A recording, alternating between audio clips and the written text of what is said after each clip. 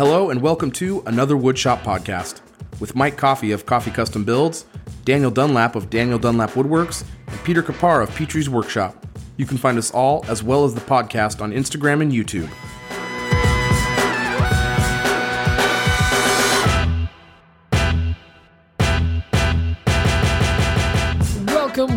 Welcome to episode 87 of another Woodshop podcast, where we are nursing one heck of a Duresta hangover. After you ride that high, everything is just, life's got the volume turned down on Everything's downhill from Hair here. of the Duresta. Yeah. Although I will tell you guys, I have a perfect cure-all. 2 raw egg yolks, salt, pepper, hot sauce, 3 episodes of Shop Sounds, and a little bit of bay leaf. Yeah. It'll cure any hangover. Well, speaking of Shop Sounds, if you'd like to be a Patreon of another Woodshop podcast, go to patreon.com/another Woodshop podcast. We really appreciate it. We appreciate all the patrons. You guys are the best. We love you a long time.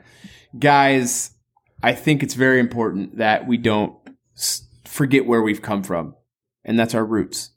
Last week we didn't do our review segment, and I think we were worse off for it. So let's get into our reviews right now. Oh, Black Betty, Ram Lamb. So good. Also, Dan doesn't know it. Well, Dan's going to do a little announcement later, but I've got a new sound clip for something, for another segment. A returning segment, and it's going to be so good. I'm so excited. I am very excited for that. Let's get into the reviews. There is 2, I think. I don't think we read this one, but this is a 5-star, of course. That's the only rating allowed. This is from JHV Woodworking. When I started to listen to this podcast, my nips started to hurt. Is that normal? I don't know why, but I thought that it was... Ow. I wish I had that available on the screen right now. But I thought that if I continued to listen to it, it would go away. Nope. They hurt even more. Ow, my nips. The rating of the podcast is still broken. I submitted a 132nd star review, and it automatically changed to 5 stars. Great podcast. Continue the great work. Oh, thanks, JHV. That was really sweet. I hope your nips get better. This next one... Pray for his nips. This next one's from Sean Lincoln. Yeah, 5 stars. It's actually rated 5 out of 5 ethnic sandwiches. This guy goes deep. Sean from Westbound... From Westbound Woodcraft, AWP is my new drug of choice. Westbound. As soon as a new episode hits the streets, I'm tripping truck nuts. So, I take a ride on a magic DDWW bow tie through the sky of Mike Coffey beard shaped clouds and land on an outhouse in New Jersey where I poop with Pete. This guy gets it. If you want to taste sounds and smell colors, go to your local neighborhood podcast dealer and get you some pure uncut AWP. Good stuff. It's stuff, pure uncut Colombian AWP. Yeah. Oh, geez. Okay. Well, that was great. These guys get it. They get it. They get us. If you want to leave a stupid, lovely review that makes no sense, insightful review, you can go to, you can only really do it on iTunes. We know other places do have reviews, but we don't actually know how to find them. And we value those as well, but won't read them. Right. Due to contractual obligations with Apple. Contractual obligations. No. Yep. Big thanks to you guys for getting those reviews in. We're glad to be back with reviews. My favorite segment. They are an essential part of our show. And we can't do them without you. So big thanks to you guys. And of course, we kind of had a truncated one last week with Jimmy on here, but we didn't really get to go into what's on our bench. And I can't remember mine. So I'm going to have one of these guys go first. But before any of that happens, we have to hear the beautiful song, the dulcet tones of Daniel Dunlap singing this. What's on my bench? Amazing. You've done it again. They said it couldn't be topped, but somehow you wrote an even better song than last time. It's incredible. We're all proud of you. I don't know what to say. My audio just caught out. A little bit. It was a little delayed for a sec, but it's okay. My stupid Siri keeps picking up on me, and I'm going to punch it in the mouth. I don't know why it doesn't have a mouth. Would that be on you? Abuse of some sort? I don't think so. Not yet. Give it 20 years, and it will be for sure. I say more like 5 years. You think 5 years punching a computer is abuse? Okay, I think you might be right. Oh, God. I used to have to hit it to make it work better. Remember when you had to blow in it? I just don't. Remember when you had to put a blanket over it? Dan, how was your week? Tell us about it. I got that Z desk done and delivered, and it looks phenomenal. You know, at least that's what I think. I'm pretty biased. It does look phenomenal. Phenomenal. It looks. Phenomenal. I think it looked great. It's like the backpack blower incident. If you weren't in the pre-show, you don't understand. I got that done. I got a lot of bow ties. I'm now offering zebra wood bow ties. Heyo, hit me up. That's kind of it. Although I did, so the desk client, it's the same client that orders everything for me. It's the only client that I have, apparently. And we were talking about the next project for them, and they want to do a live edge table and some other things. So I went and visited my friends over at the Rustic Lumber Store here in Nebraska, and I picked up two Monkey Pod slabs. Monkey Pod. That's a thing. They look gorgeous. I am so pumped. It's beautiful wood. What is Monkey Pod? Gorgeous. It's a wood from Hawaii, I believe. Mm-hmm. It's gorgeous. So how's that spelled? Hawaii? Yeah, there's a random comma or something in there. I don't know. An upper comma? Upper comma. Each I has 2 dots above it, like a German O. Yeah. There's another little O above the O. It's weird. That's just an 8. That's pretty much it. It's been this guy numbers. All the things. There's nothing to fluff. He doesn't need to. I don't know what to fluff. Yeah, I don't know how to fluff. I don't know how to fluff my life. In Jersey. Pete, you go. Sure, why not? So this week I've been working on some commissions, and I got a bunch of holiday orders for cutting boards, which I wasn't really announcing that I'm doing, but somehow people got word of it, and they're hitting me up. So next week is cutting board week, which is super exciting, and I actually went into my lumber shed this morning, and I realized I'm pretty well stocked for holidays for like the next couple months. I have a very good amount of walnut. I've picked some stuff up over COVID happening and stuff for some good deals while people are cleaning out their shops. So I'm pretty well stocked. That's good. So I don't have to, go buy lumber and really get nipped in the butt with the prices right now, because around here it's pretty bad. So that's exciting. I'm currently wrapping up the tabletop. So Dan is building a base for a desk. I'm building just the top, and then we're going to meet in the middle. We're going to meet somewhere in Pennsylvania or Chicago. That would not be the middle. Chi-Town. Now, they didn't want to do walnut. They wanted, and I'm literally quoting the customer here, but they wanted dark brown wood, but they wanted ash. Because they wanted hardwood. And I was like, well, here's what it is for ash and stain, and here's what it is for walnut. And they're like, yeah, we'll take the stained ash. I was like, oh, I don't want to stain. So you guys recommended Rubio chocolate. You can bleach my first time using Rubio. It is outstanding. I love it. First of all, it doesn't smell awful. It goes on really nice. It absorbs super evenly. And I'm going to be using it probably a lot in the future. Now, I do have one thing coming. The maintenance oil. I had a couple people recommend it to me, and I also saw Mark Spagnola's video. He uses it as an extra coat. Now, it's a maintenance oil. It's really for high traffic areas, because obviously this is a floor finish, again, hard wax oil. So I'm excited to try it on something around the house and then see how I'm going to be applying it in the future. I don't think this tabletop needs it. It's pretty durable. It looks like, I was kind of like, oh, is this going to be enough the first day or so? And then 48 hours later, I was feeling that one side that I finished, and it felt done. It was great. So I'm pretty excited about it. Aside from that, I'm going back and forth with another client that wants a bunch of CNC work done. So we're meeting up next week to try to figure out kind of the logistics of it. I had to call about a dozen lumber yards to find 1-inch Baltic birch plywood. because that's what they require. Well, they require 24 Dan earmuffs, 24 millimeter instead of 25.1, which is it's not real. 1 inch. It's whatever. It's 1 inch blurry. Oh, jeez. Yeah, it's 1 inch plywood, Baltic birch. It's $214 a sheet for a 4x8 sheet. It's insanely expensive, but if this job happens, it's going to be several of those sheets getting used up. So that's going to be pretty great. But I'm going to have to invest in some 1 inch is 25.4 millimeters. 0.4. Thank you, Dan, for double checking. No, I didn't double check it. I was just hit me. It did. You just know. I do know actually. What metric I had to convert it all the time in my old job.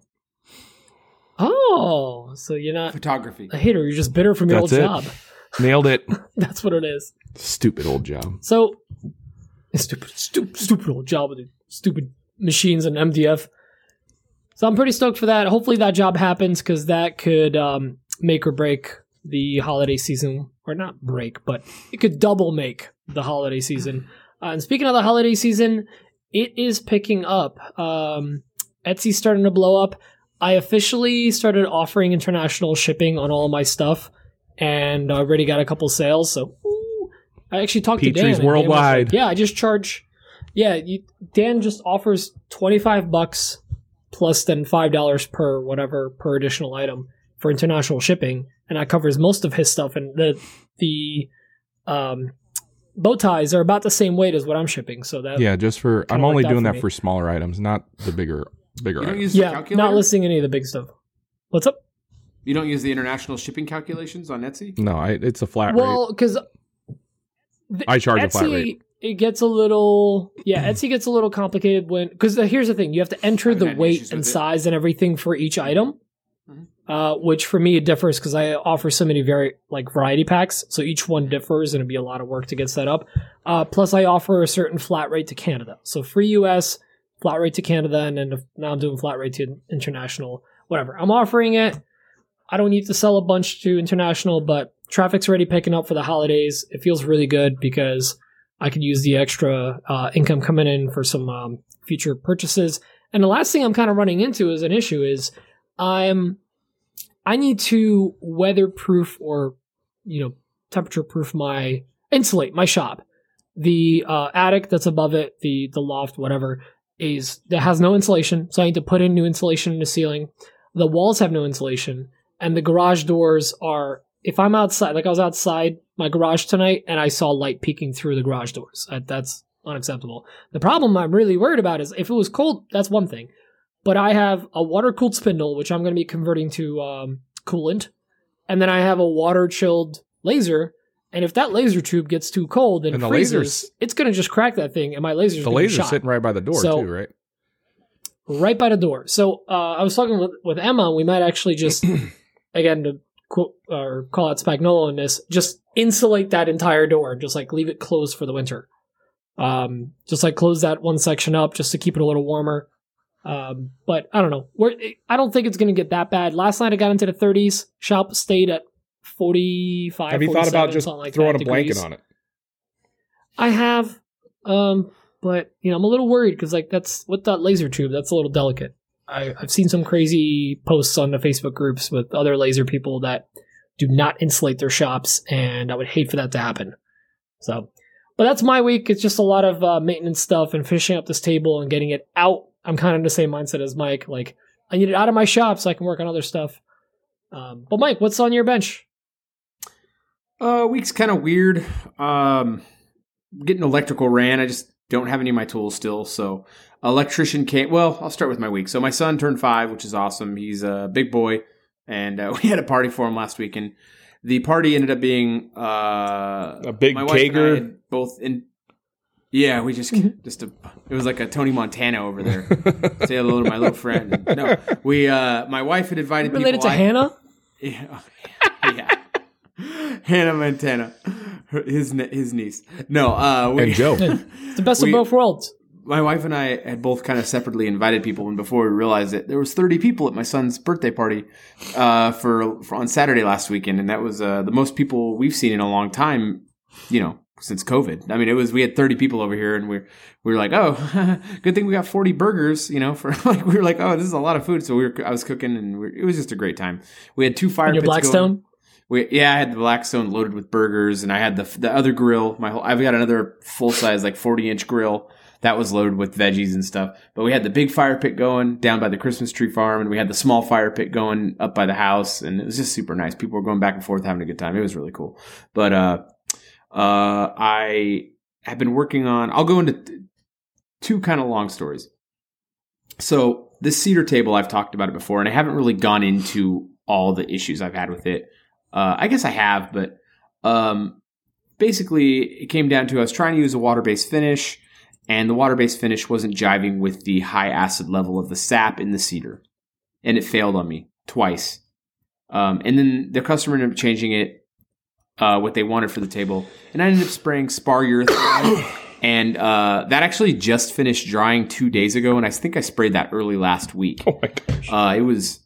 It was crazy how long it took for that to, because you know how you get that glossy, like the high sheen parts where it's like not fully dry.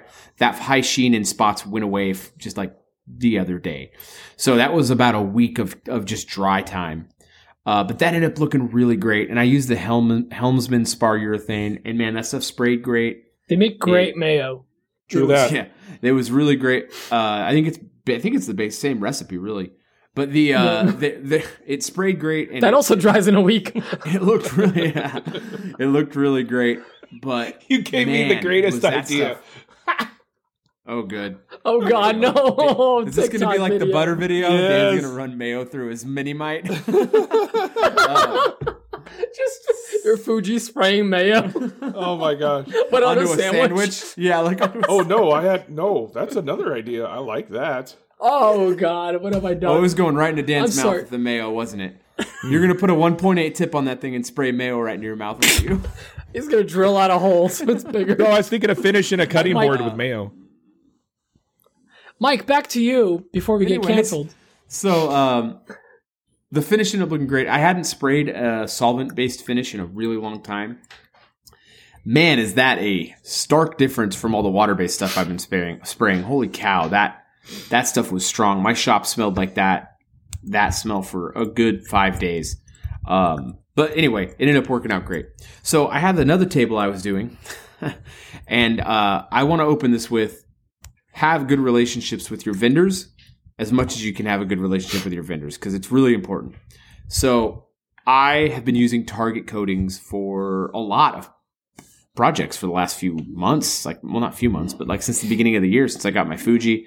And so long story short, due to some supply chain constraints, I had bought some finish from them earlier in the year, and they had some raw materials that weren't jiving well, and basically the shelf life on the products were not lasting. I had some product that wasn't lasting more than a few months. I was doing this boomerang table this week. I had laid down some white pigmented lacquer on this table, and the pigmented lacquer laid down beautifully. Like, it looks really good. It's dead. I laid down 3 coats, sanded that back, and then put 2 more coats over that, and it felt like glass. The problem hit when I went to go lay down the lacquer. The lacquer had essentially expired, and it should have a 2-year shelf life, but it ended up only having a few months on it, and that was because of some issues with the raw materials they were getting. So I reached out to Target Coatings, and the guy over there, I don't know if he wants his name given out or not, but the guy I deal with over there, he's the owner. He's a great guy. He has a lot of pride in his company, and he's got great product. He started working with me right away. They started running tests on the products, and they got to the bottom of it right away. So I went from doing that cedar table that I had non-stop finishing issues on to this other table that I had non-stop finishing issues on. And they were completely separate issues. Neither one of them had to do with each other. Like, one was because I was using a water-based finish over a cedar that could handle it. And then the other one was because I was using products that had expired, essentially, or didn't have a long shelf life. But Target Coatings has taken care of me. It was a huge setback. It was a frustrating thing, but I'm glad we were able to get to the bottom of it, really, because now we know. I was going crazy. I thought it was me. I had cleaned my guns. I tried both my guns. I tried running everything through my guns. I cleaned them with water and soap. I cleaned them with acetone multiple times. I mean, I honestly resprayed this table probably 8 times. And you can do that with water-based finishes because that stuff dries really fast. Like over a 3-day period, I refinished this table multiple times. And, try to have good relationships with your vendors because you can kind of, like if I didn't have a good relationship with him, I don't know that he would have worked it out with, well, knowing him, he probably would have worked it out, but I don't know how it would have worked out, but I also wouldn't have had like a personal relationship with him. And I probably would have just gotten mad and been like, I'm not using this product anymore and walked away. And I think ultimately in the long run, I'm glad I didn't do that because I do like his products a lot. Like I really do like Target coatings a lot. They work for my shop really well. So, it's kind of given me like some ground. I was telling Dan and I were talking about this and I was telling him like, if I had a problem with one of my products and my customer came to me and I was explaining it to them, if they had just gotten mad at me and walked away, I'd be pretty bummed out. So I'm trying to go. Yeah, from one small business to another, it makes perfect sense. Yeah. Exactly. Yeah, like he's a small business. This isn't like I went to Walmart and the Target coatings. The Target called me a fatty or something like that. Yeah, I didn't go to Target. Yeah, I didn't like. It wasn't something like that where like a big conglomeration. I mean, this is a small business. I like to support small business. So, I've got more product coming in, and I'm gonna keep using the stuff. So I'm sure everything will get lined up and fixed on their end, and we'll be good to go. So that was what I've been dealing with this week. I haven't even shared that story on Instagram because honestly, it was very frustrating. I was very mad. I went from one table I was having problems with to another, and it was making me question my ability to do finish work. And I was like, I'm doing this right. I knew I wasn't doing, and it was really making me question myself. And I went through everything I could think of that to try to figure out what was wrong with why this was happening on my end before I reached out to them. Because frankly, it was embarrassing to reach out and be like, hey, I got another table that's jacked up, and it was frustrating. It was a really frustrating weekend for me. I felt like a real failure. So on one hand, it sucked that it happened. It really sucked that it happened. But on the other hand, it kind of felt good that it wasn't my fault. On the other hand, I was like, okay, this is the product's fault. I was able to narrow down. I tried everything I could to see if it was me, everything that I knew, everything in my power to try. And then finding out it was the product was actually kind of a relief. As still frustrating and costly as it was for the job, it was a relief to know that I did know what I was doing and that sometimes the product fails. So just kind of keep an eye on things like that. So that's what I did. That was one of the things I did this week.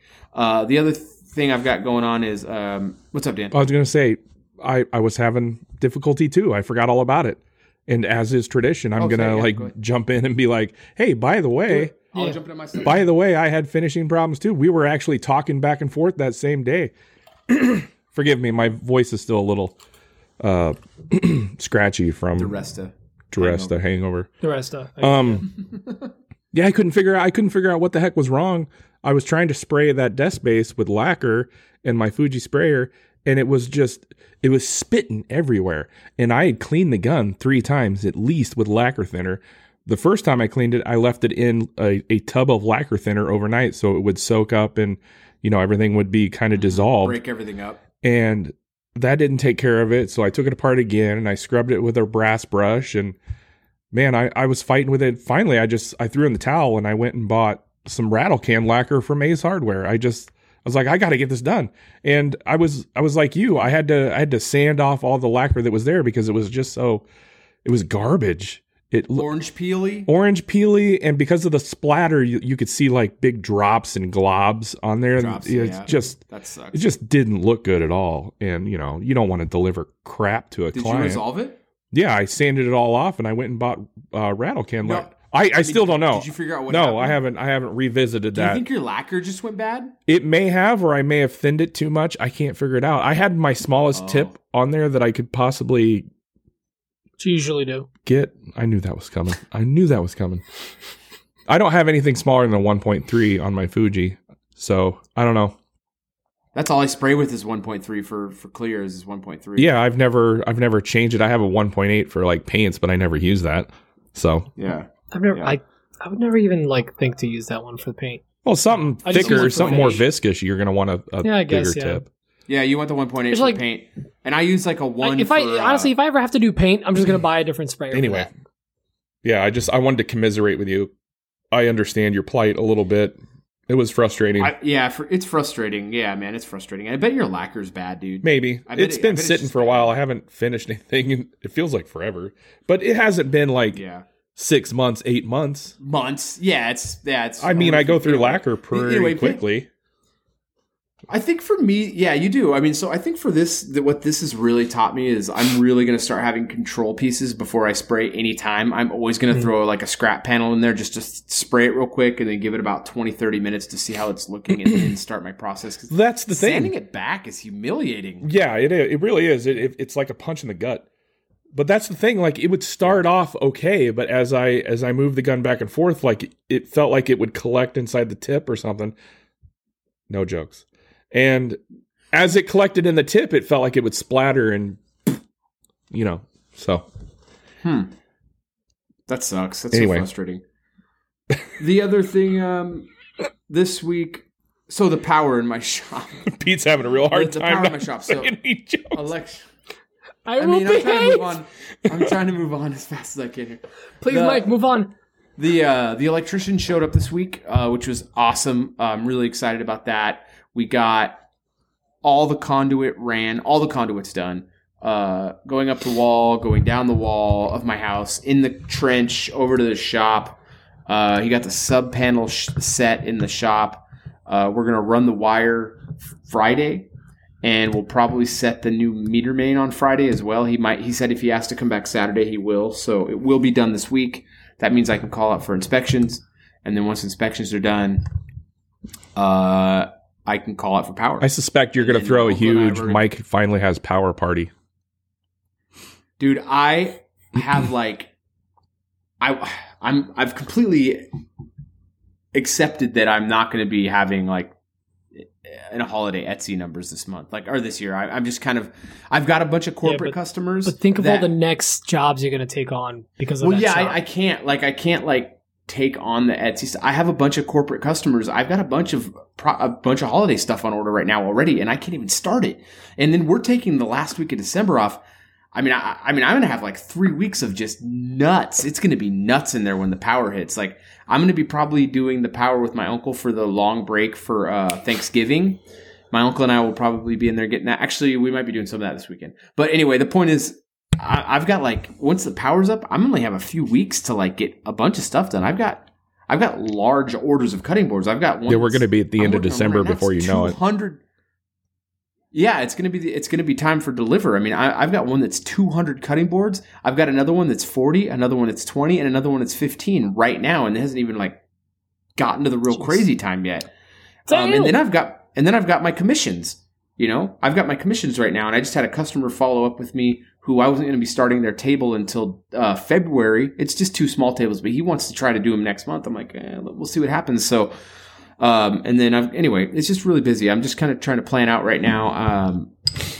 Trying to plan out the next few weeks. I just got to get my power going. It's really frustrating. So, another thing is, what else we got going on? I'm trying to remember what I did this week. That's kind of it. I'm kind of babbling on. I don't want to go too long on my week. I kind of want to pull up Instagram to see what I did this week because I don't really remember because that's how kind of things go. I got my sander in place. Oh, I think I already had that. Oh, yeah, that's right. Got my sander in place and, that boomerang table. So the boomerang table, all the problems with the boomerang table, all the finish is going to be, it actually landed at my old house today.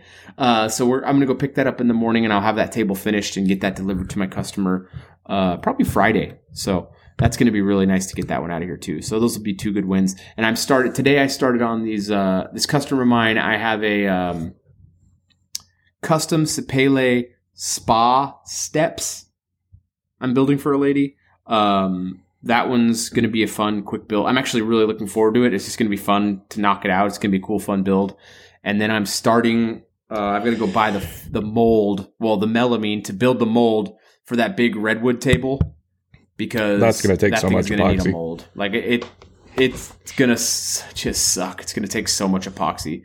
That is now going to become my biggest pour table ever, just because of the cracks inside. The surface top isn't going to have nearly as much exposed epoxy as that elm table did, but there's so many horizontal cracks across the middle. It's going to soak into this thing. It's going to be 40% epoxy, this table. So it's going to be an interesting one. Not my favorite, but my customer wants it, so that's what they're going to get. But anyway, that's it for me for my week. And that's it for all of us, I guess, for the week. So let's jump into some voicemails. Our first voicemail is from one Mr. Adam Barnett. Adam, thank you for always calling in, buddy. Hey guys, Adam here from Barnett Custom Woodworks. So the holiday season is right around the corner, and if anybody else is feeling it like me, Etsy is starting to ramp up already. I'm doing almost what I was doing weekly, daily now, which is pretty awesome. But it got me thinking about, okay, this season is going to get slammed. Am I efficient?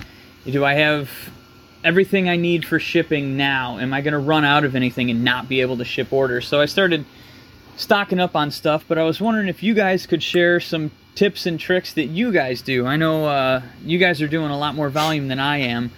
Do you have a shipping station? You know, is there certain things? I know you have like label printers and this and that. Like, share some of those tips and tricks with us so that we can all get on that level. Thanks, guys. Love you long time. Bye. Pete. So I'll start with the last thing you mentioned, which is a label printer. I, for many years, was running on a Dymo label printer, which if you're watching a video, I don't know if you can see. I have one of these. It's a 450 Turbo. That's what it's called.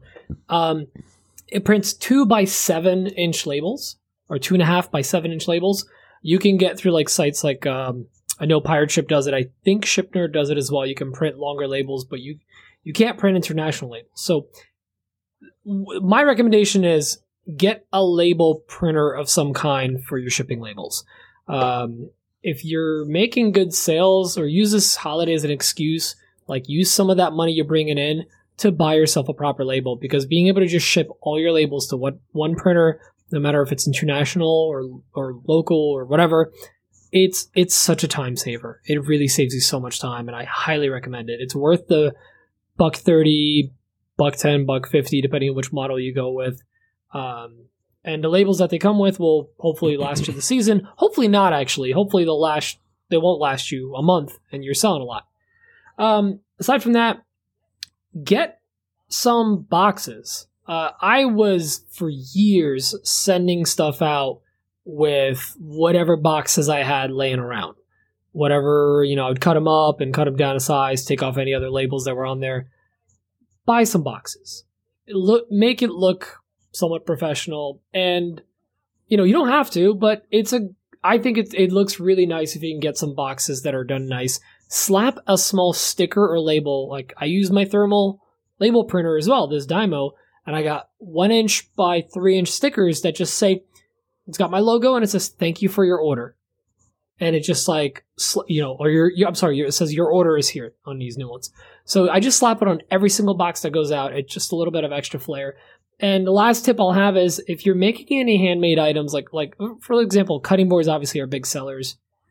Buy some boxes that might be slightly oblong size, that might be like 5 by 10 inches or whatever, that would fit a small cutting board, and make the boards or make the item to fit the boxes that you can get very well and cheaply.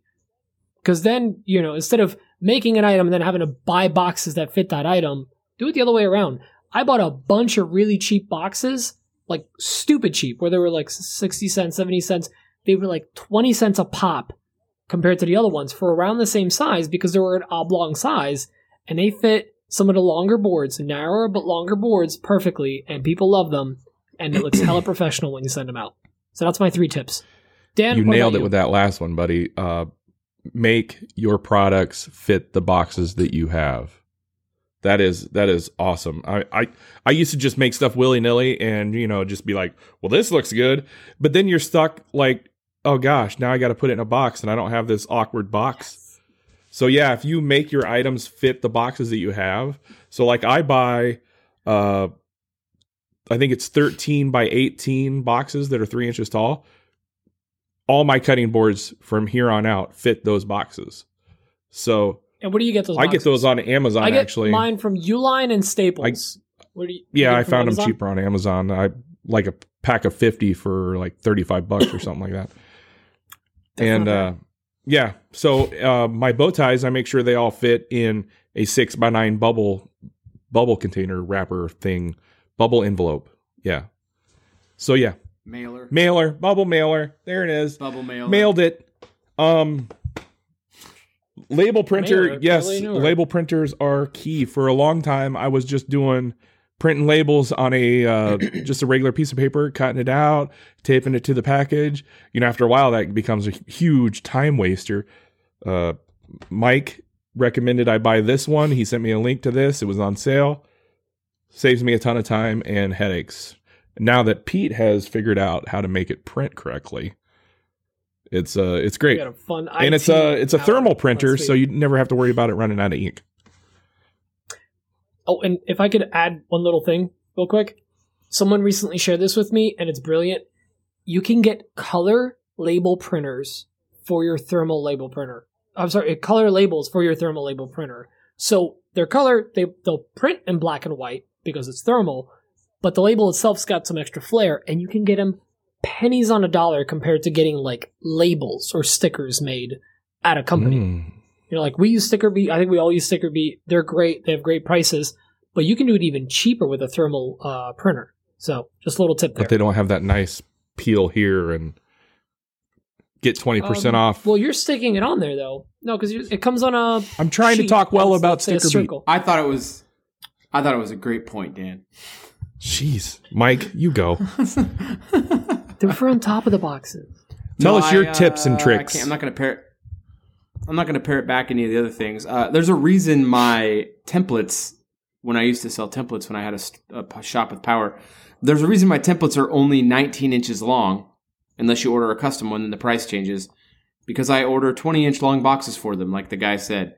Order boxes for the product you sell. It looks like you are running an adult company. It doesn't look like some dude, which that is what it is when you're just cutting up boxes and slapping them together and mailing out stuff. Although there's something to say for reduce, reuse, recycle.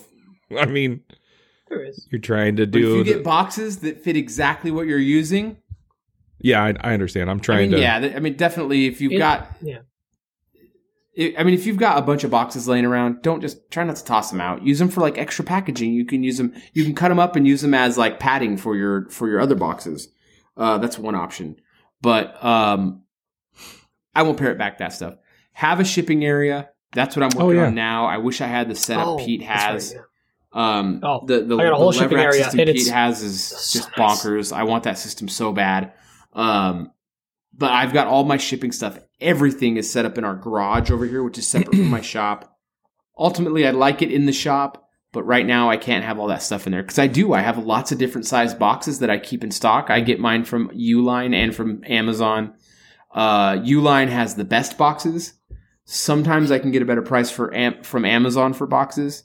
I have had the most fail rate on boxes from Amazon compared to Uline.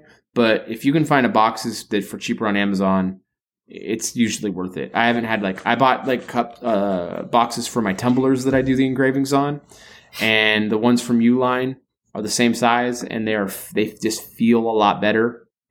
The ones from Amazon, they feel kind of cheap, but for the most part, I have had really good experiences with the Amazon boxes that I've gotten. So that was one of the worst experiences I had, but I can't even really use them. But the Uline stuff is really good, and the Amazon boxes are typically really good as well.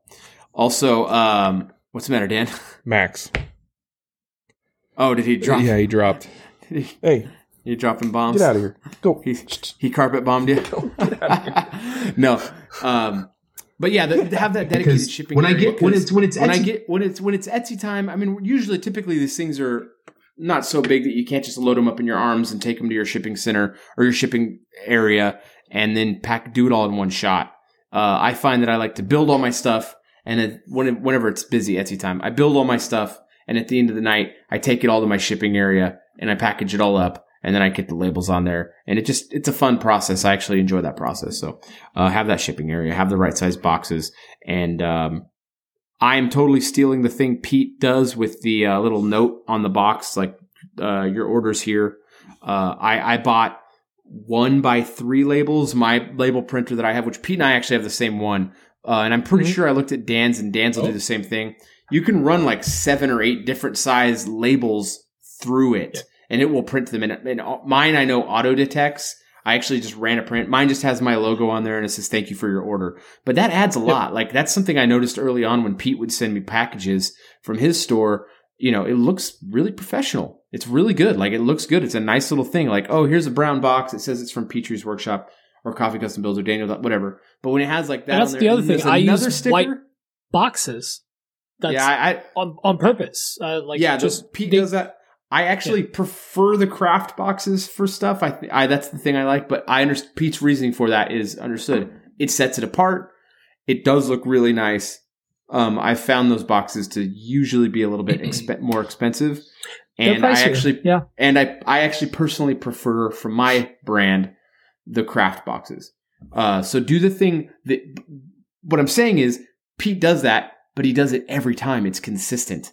So Pete has it's like always white boxes from Pete. It always looks like, oh, I see a white box. I have that little label on there. I know that's Pete's box coming to my house because he does a good job with consistent branding on that. So find out something, keep it consistent. Maybe throw a little label or a card in there or something. I always throw a sticker in there. Just little things like that. But the efficiency stuff, you're just going to have to hit as far as the boxes go, first impressions matter. It does. It really does. And when you open it up and there's not like an old t-shirt in there, like for the packaging, it's like nice packaging. I don't like plastic. Yeah. I don't really like plastic packaging myself. I just don't like it. I use all craft paper packaging I have like a craft paper crumpler. I bought one of those on Uline. I just don't like plastic. I'm not like tree hugger type, but I don't like to see waste. Like I don't like plastic. I don't like to see the plastic trash waste. I don't like it. He owns a Christmas tree plantation. He cares about the trees. I do. I care about that stuff. I'm mindful of it. Like I really don't like to use any plastic in any of my packaging. I actually just recently bought craft box tape that you have to physically wet. So I'm looking for a wetting machine for that. So it's like really heavy duty.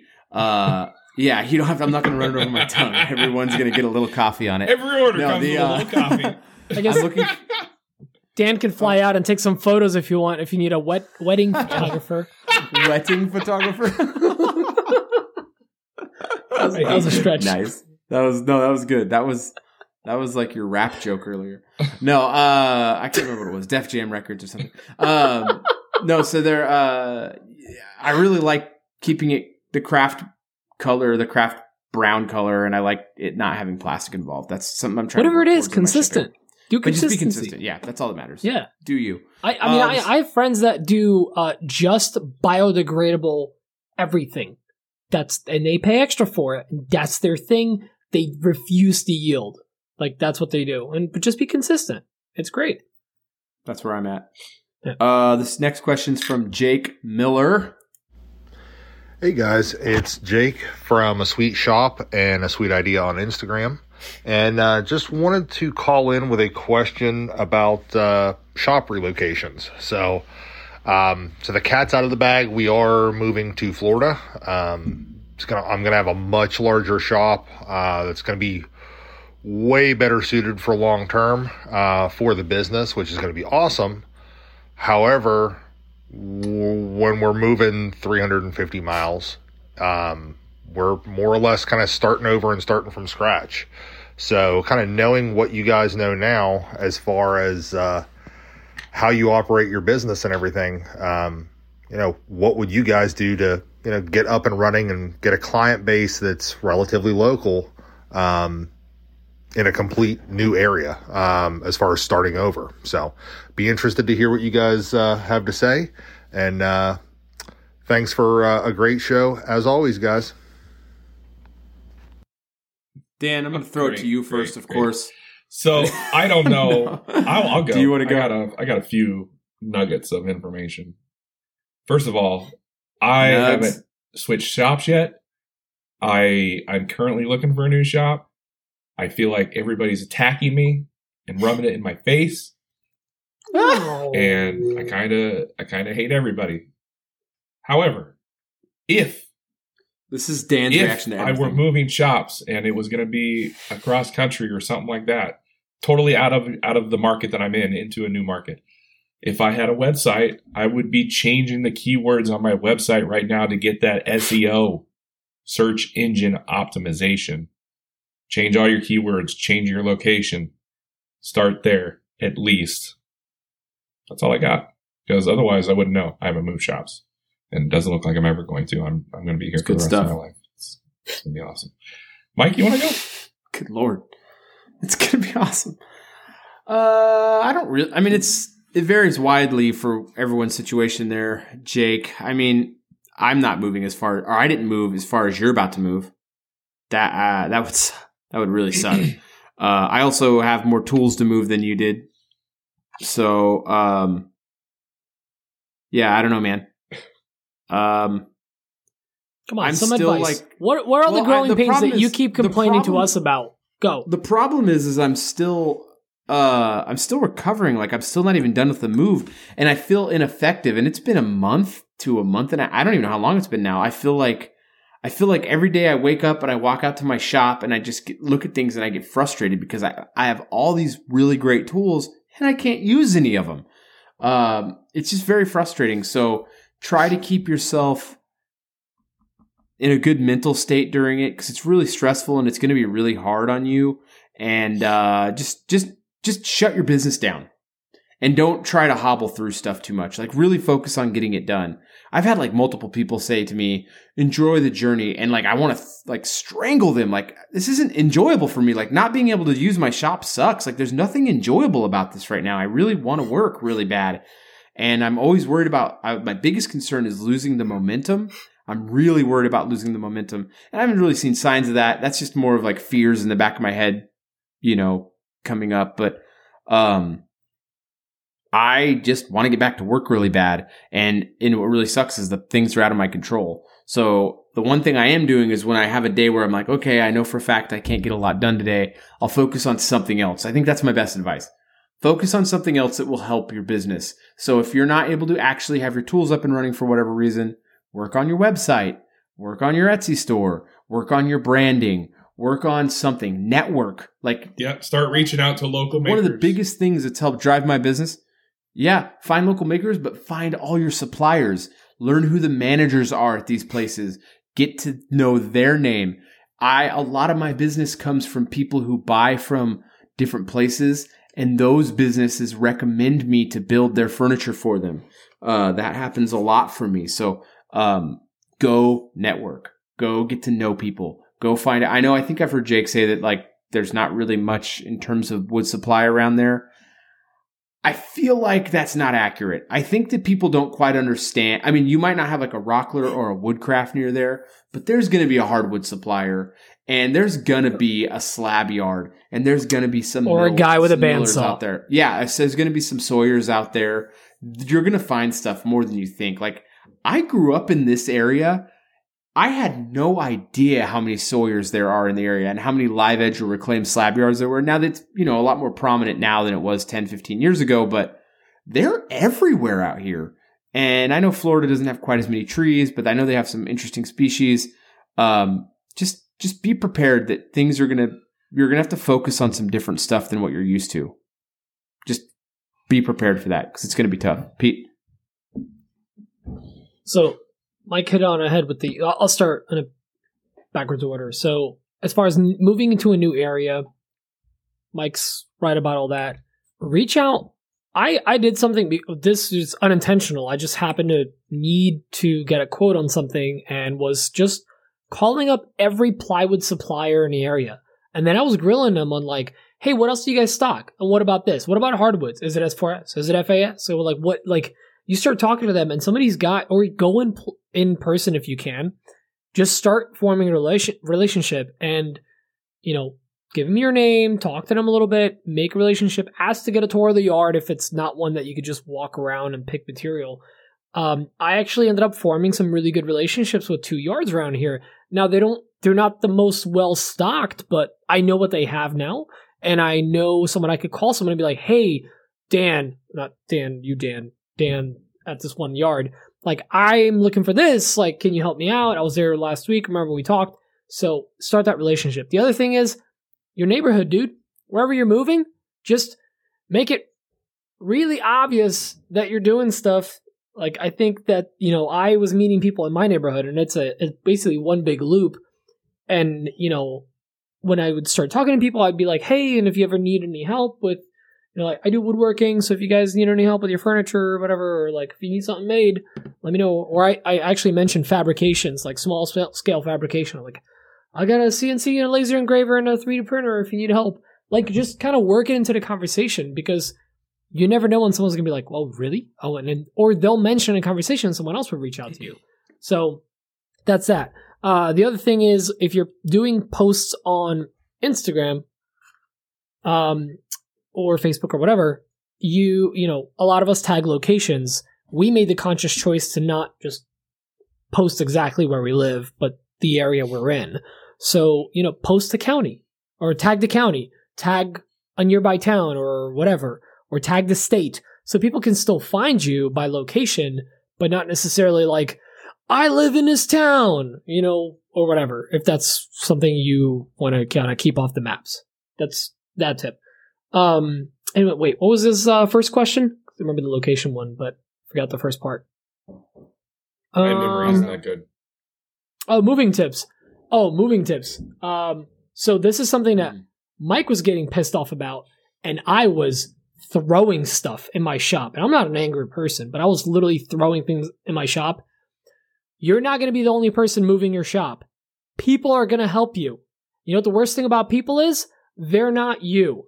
They're going to put boxes under boxes and in corners and in random spots, and you're going to be losing your mind because you can't find the one tool. Mike, what's up? You're I was going to say, well, so I was talking about the target coding thing. Something I didn't bring up that needs to be brought up is I had a bad gallon of urethane come months ago.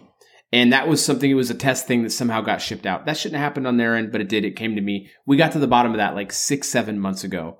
That gallon of bad urethane, I actually had set aside to take to the hazardous material place, because you have to take everything. I'm in California. You have to go to the facility where you take hazardous material. You have to sign a form, and you can do up to 15 gallons. So I do it all at once. I save all my hazardous material. Anyway, part of the reason why I had problems with that table, that boomerang, and the cedar table was because that bad urethane got put into my good products by the people who were all my friends who were helping me move. They didn't know. It said bad on it. I wrote bad on there, but they were just trying to help me. They were putting all their finishes together. Yeah. And then the other thing is, I'm missing like at least a box of stuff. I can't find my nice pair of Mitutoyo calipers, my crappy pair of Amazon calipers, and a bunch of other stuff that I use for the CNC. You're going to lose some stuff. So hopefully it's just small stuff. But Pete, that's what Pete was saying. But things are going to get messed up. And just accept it now. 100%. And that's a great point. Like, is the people just putting stuff, and like you might be like setting something aside for literally legal reasons in California. He has to set it aside, and like it got mixed in with stuff. But I tagged everything, every box with workshop or garage or whatever, if it's Petrie's workshop and all this stuff, or the print room or all that. I wasn't specific with every box as to what was inside. Stuff that I was packing inside the house, because I had my label printer there, and I was just like printing them out on a Dymo. I was like, yeah, this has a printer and cables and speaker and whatever. Like, I was putting that in. For the shop, I didn't do that. Do that. First of all, pack your I need to open this box first boxes last, and label them. Put in what's in there. Calipers, table saw things, measuring tools, screwdrivers. Be as specific as you can on the boxes, because trust me, that week or 2 or 3 or a month or whatever until you open up that box, you're going to be opening up boxes looking for one little thing, and it's going to drive you absolutely insane. And it's going to lose you hours. So label as much as you can on every box. Write things. You don't have to write everything, but if it's like the controller for your CNC's in this box with other electronics, write CNC controller on a box so you can see it.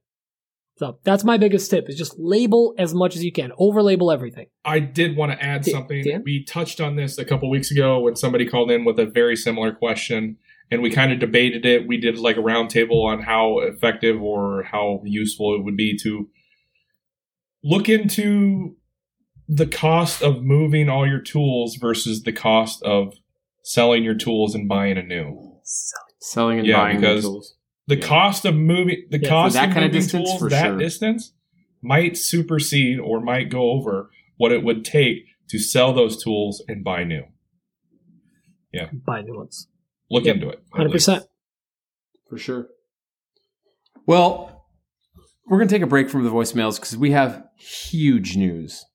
This is the biggest news we've had in months. It's been a long time. In this, it's the biggest news we've had all episode. Look, we used to do a giveaway here, and it was sponsored by Macbeth. And the good news is, we do again.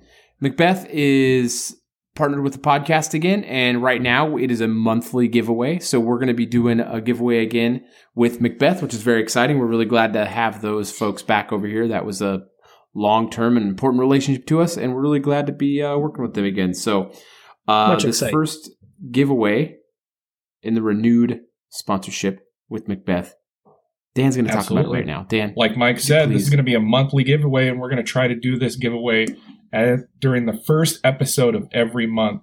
And this would be the first episode of November, so we're starting out hot, and they want to give away. Boom. So Macbeth has their own branded sandpaper now. So they want to give away your choice, 6-inch or 5-inch disc 50-pack, and some CA glue. I think they have their own branded CA glue as well. Nice. Unless I read that email right. Yep. No, that's correct. You're going to get your choice sandpaper and some CA glue. And we're doing the catchphrase thing again, boys and girls. And this catchphrase comes from the pre-show. So if you weren't in the pre-show, we had a lot of debate. If you're in the pre-show, first of all, you get an extra entry into the monthly giveaway. You get an extra entry into the giveaway. So if you weren't in there, you missed that code phrase. But there was another one. Special code phrase. Was in contention for being a code phrase for the pre-show, but I wanted to save it for the actual show. And that is liberal Twix. If you don't know what I'm talking about, watch the pre-show. Went with that, huh? On YouTube. Whenever on that YouTube. Gets posted.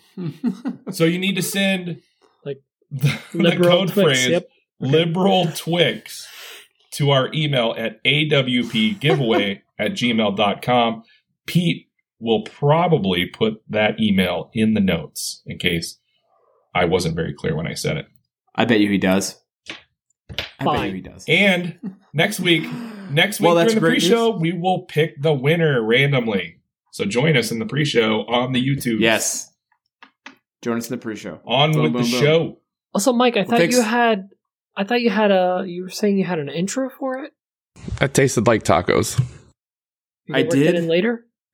I did. I actually forgot to write down when we started talking about that for my timestamp, but I'll find it. It's okay. Because Dan doesn't talk a ton. So when I start seeing Dan's bar coming up, it's... I can't tell you. You're going to have to listen to the episode. I'm on the edge of my seat. You're going to have to listen. All right, so let's jump into the last two questions here. We're going to move into these. This next question is from Andrew Smith. Goes by Crash on his email. Hey guys, Andrew from Smith Builds on Instagram. Have a question about dust collection. Seems like that always is part of my concern these days, particularly with a small shop. So I have this Penn State Industries PSI, Pete knows, dust collector that's really powerful, 2.5 horsepower, drives a lot of air, but the intake on it is a 6-inch intake, and it comes in the kit with a split to 2 4-inch intakes. Here's my question. I want to wall mount the actual dust collection unit and then direct it into a dust separator like a thine baffle. And then I want to pipe it to a dust selector system like Jonathan Katzmos recently posted to YouTube.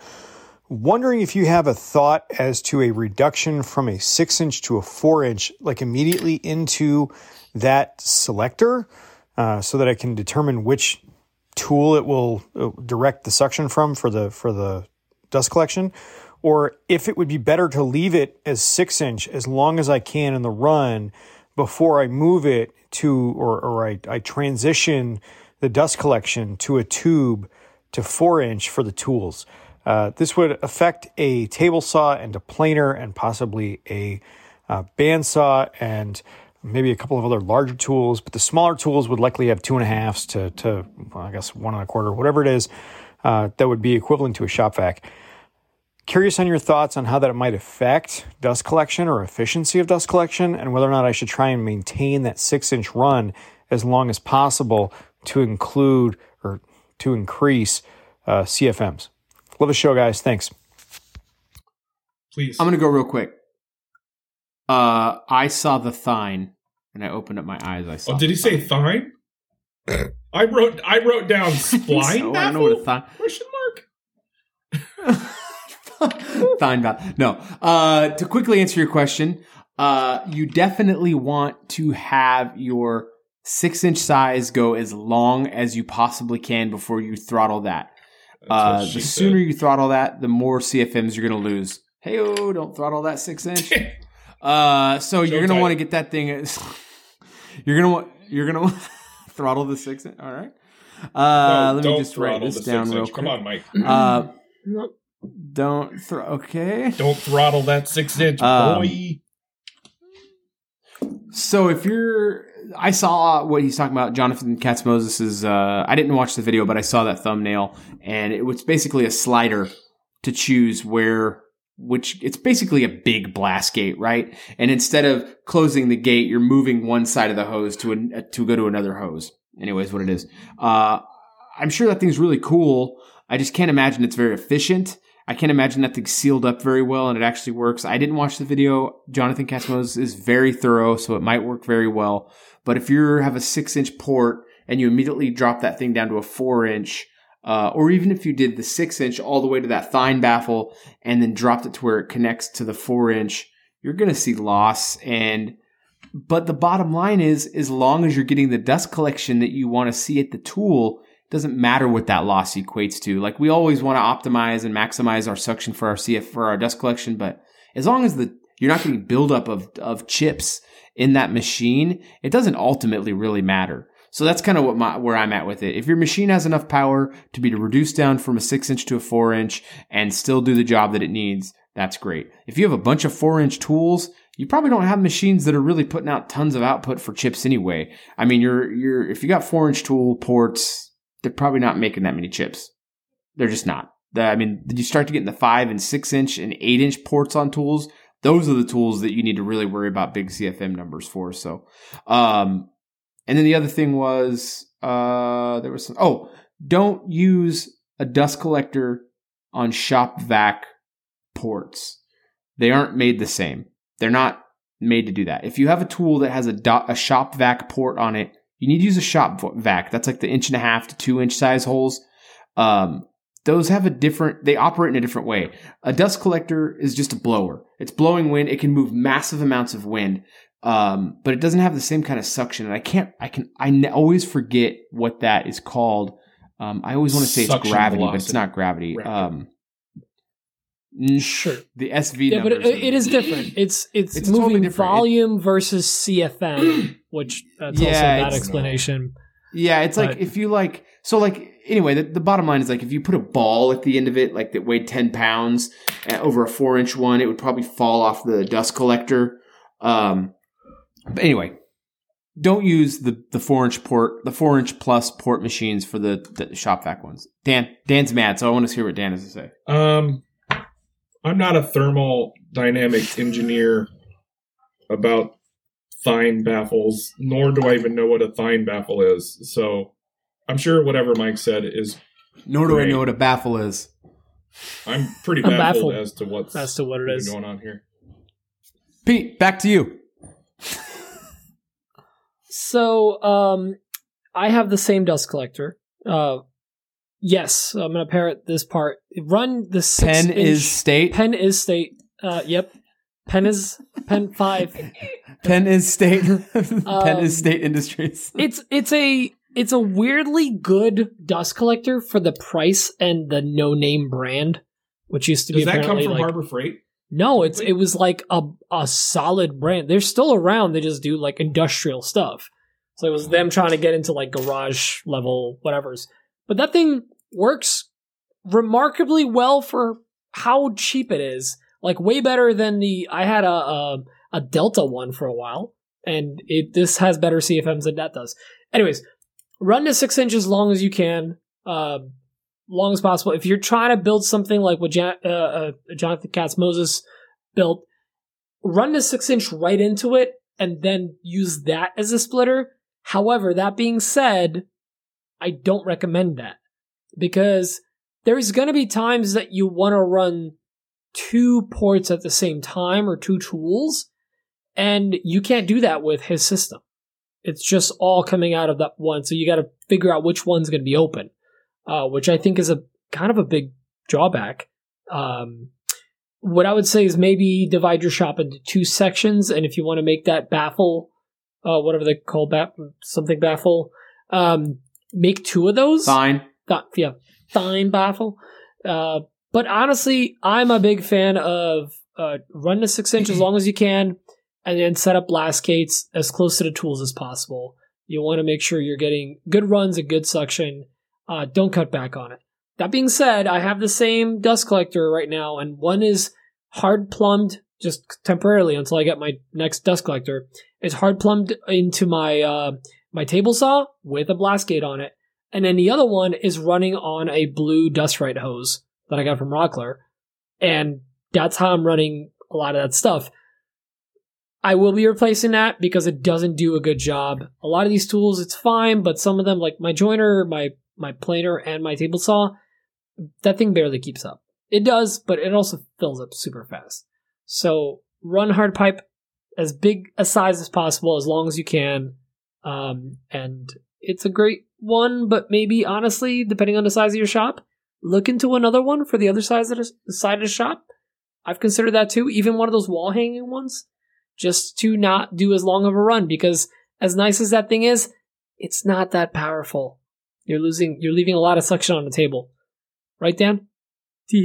Yeah. I do want to say something though, real quick. Yeah. So my opinion of this is from a shop where like this is my job. Mm-hmm.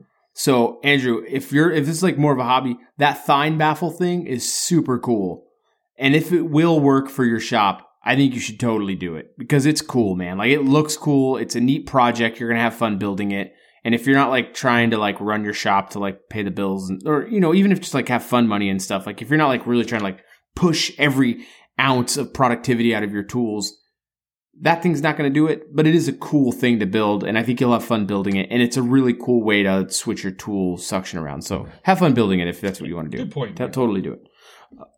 And then this next question is from Nick Pachi. We haven't heard from Nick in a while. We were certain he was dead.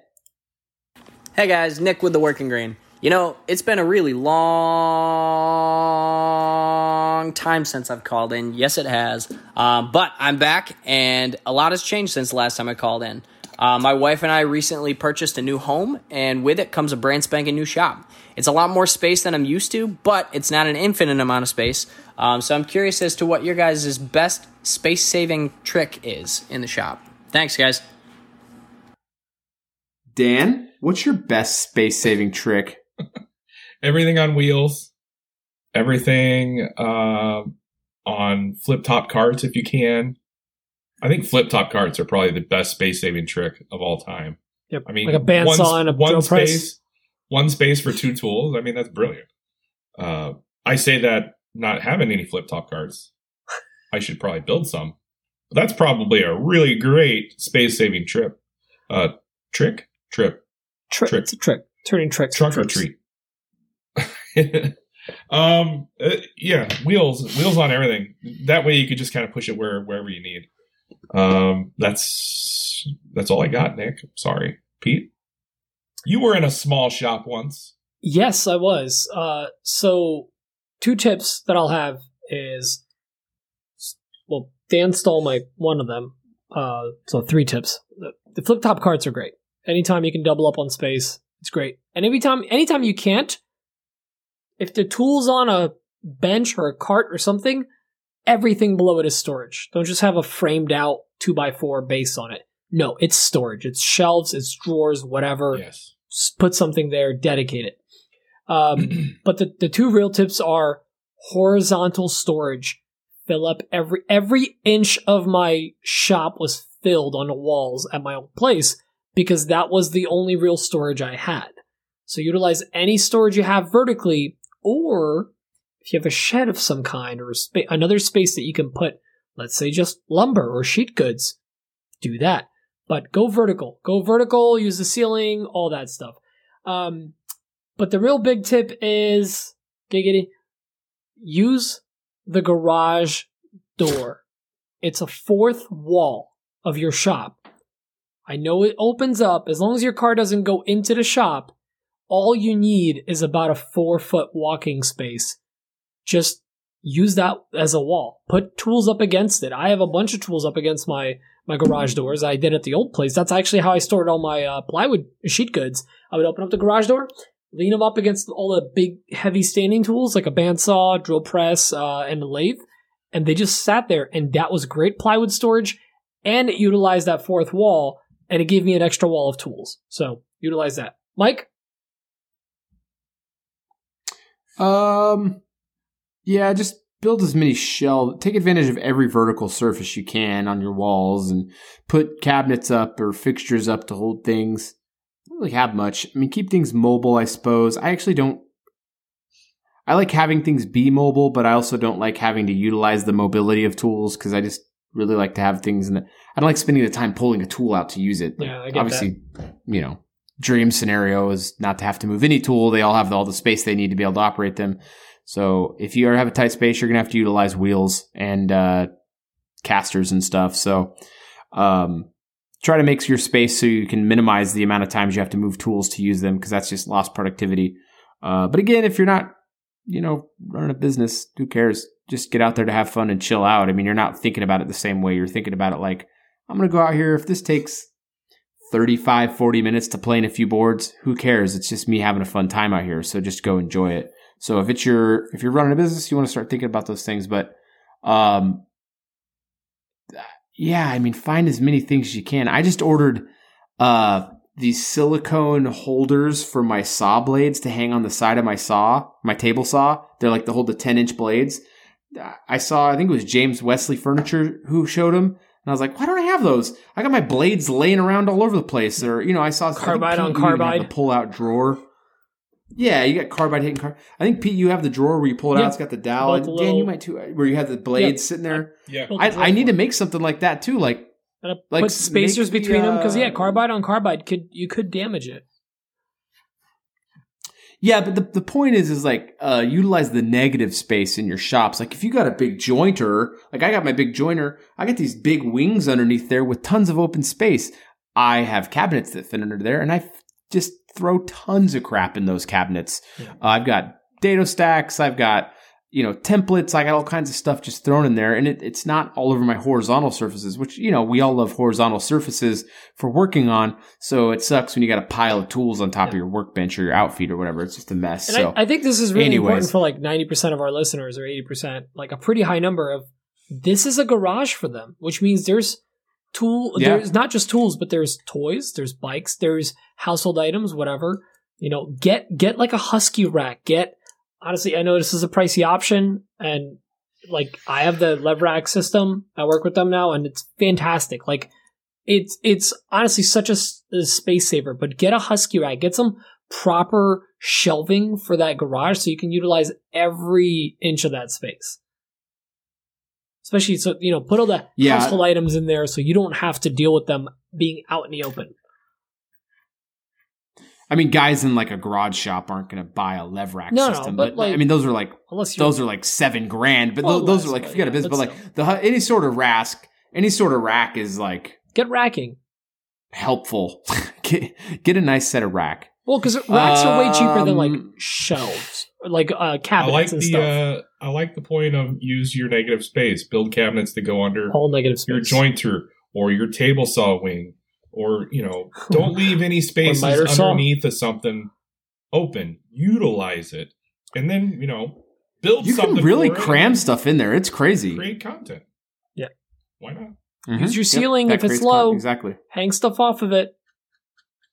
Yeah. Use every space you can. You just got to really take advantage of it. I guess that's it for questions. I don't guess. That is it for questions. Thanks, everyone, for writing in. What, Pete? No, just you taking the guesswork out of it. I just... Cause back to you. No, that was good.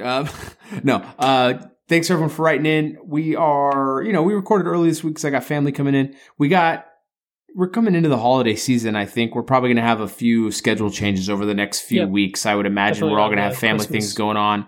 I think we kind of discussed it. We'll just talk about it. I mean, we haven't talked about me, Dan, and Pete haven't talked about it 100%, but I think we kind of decided that we're going to skip the last week of the year. Don't be 1 week skipped in around the holidays. Well, we just I'm going to be gone in Montana. I really need a vacation. I'm starting to really feel it. I think once the shop gets running and I have like 3 weeks behind me in the shop, I'm going to need that week off pretty bad from everything. I just need to disconnect. Really we might bad. do some Instagram lives to supplement it or something, but no, we will for sure. We'll miss it. I mean, I know that I know for a fact for Dan and Pete and myself, this is really like part of our week now. And it's really cathartic for us. So like we might not do a show. Maybe we'll do something. I don't know. We'll see what happens. But just know over the next few weeks, the schedule is going to kind of bounce around a bit. Like we're all going to be dealing with, we're all going to be, it's going to be loosey-goosey. But, next week will be Thursday. We got Graz. Well, I got to confirm that. But we got Graz coming on the show with Graz Makes. He works over at Total Boat. I believe he's still with Carolina as well. I'm not 100% on it. But he's over at Total Boat for sure. We'll find that out next week. So it'll be good to talk to him. So big thanks to every one of you guys. Also, thanks to Macbeth for coming back for the giveaway. Guys, very exciting. Really help us out. If you shared in your stories how excited you are, Macbeth is back on the giveaway train with the AWP. So that really help us out. They really would like to see how the response is. And if we can get them a good enough response, I think we're going to get more than once a month for the giveaways. So let's see what we can do there. Yep. And then keep sharing the show. Go check us all out on social media. Check out the Etsy stores. The boys at Etsy stores are up. Go give them some love. Buy some stuff from them. And I think that's kind of it. Let's get out of this thing. You guys have a good night. Talk to you later. Love you long Bye. time. Good night. Love you long time. Bye. Bye. Bye. Bye. Bye. Bye.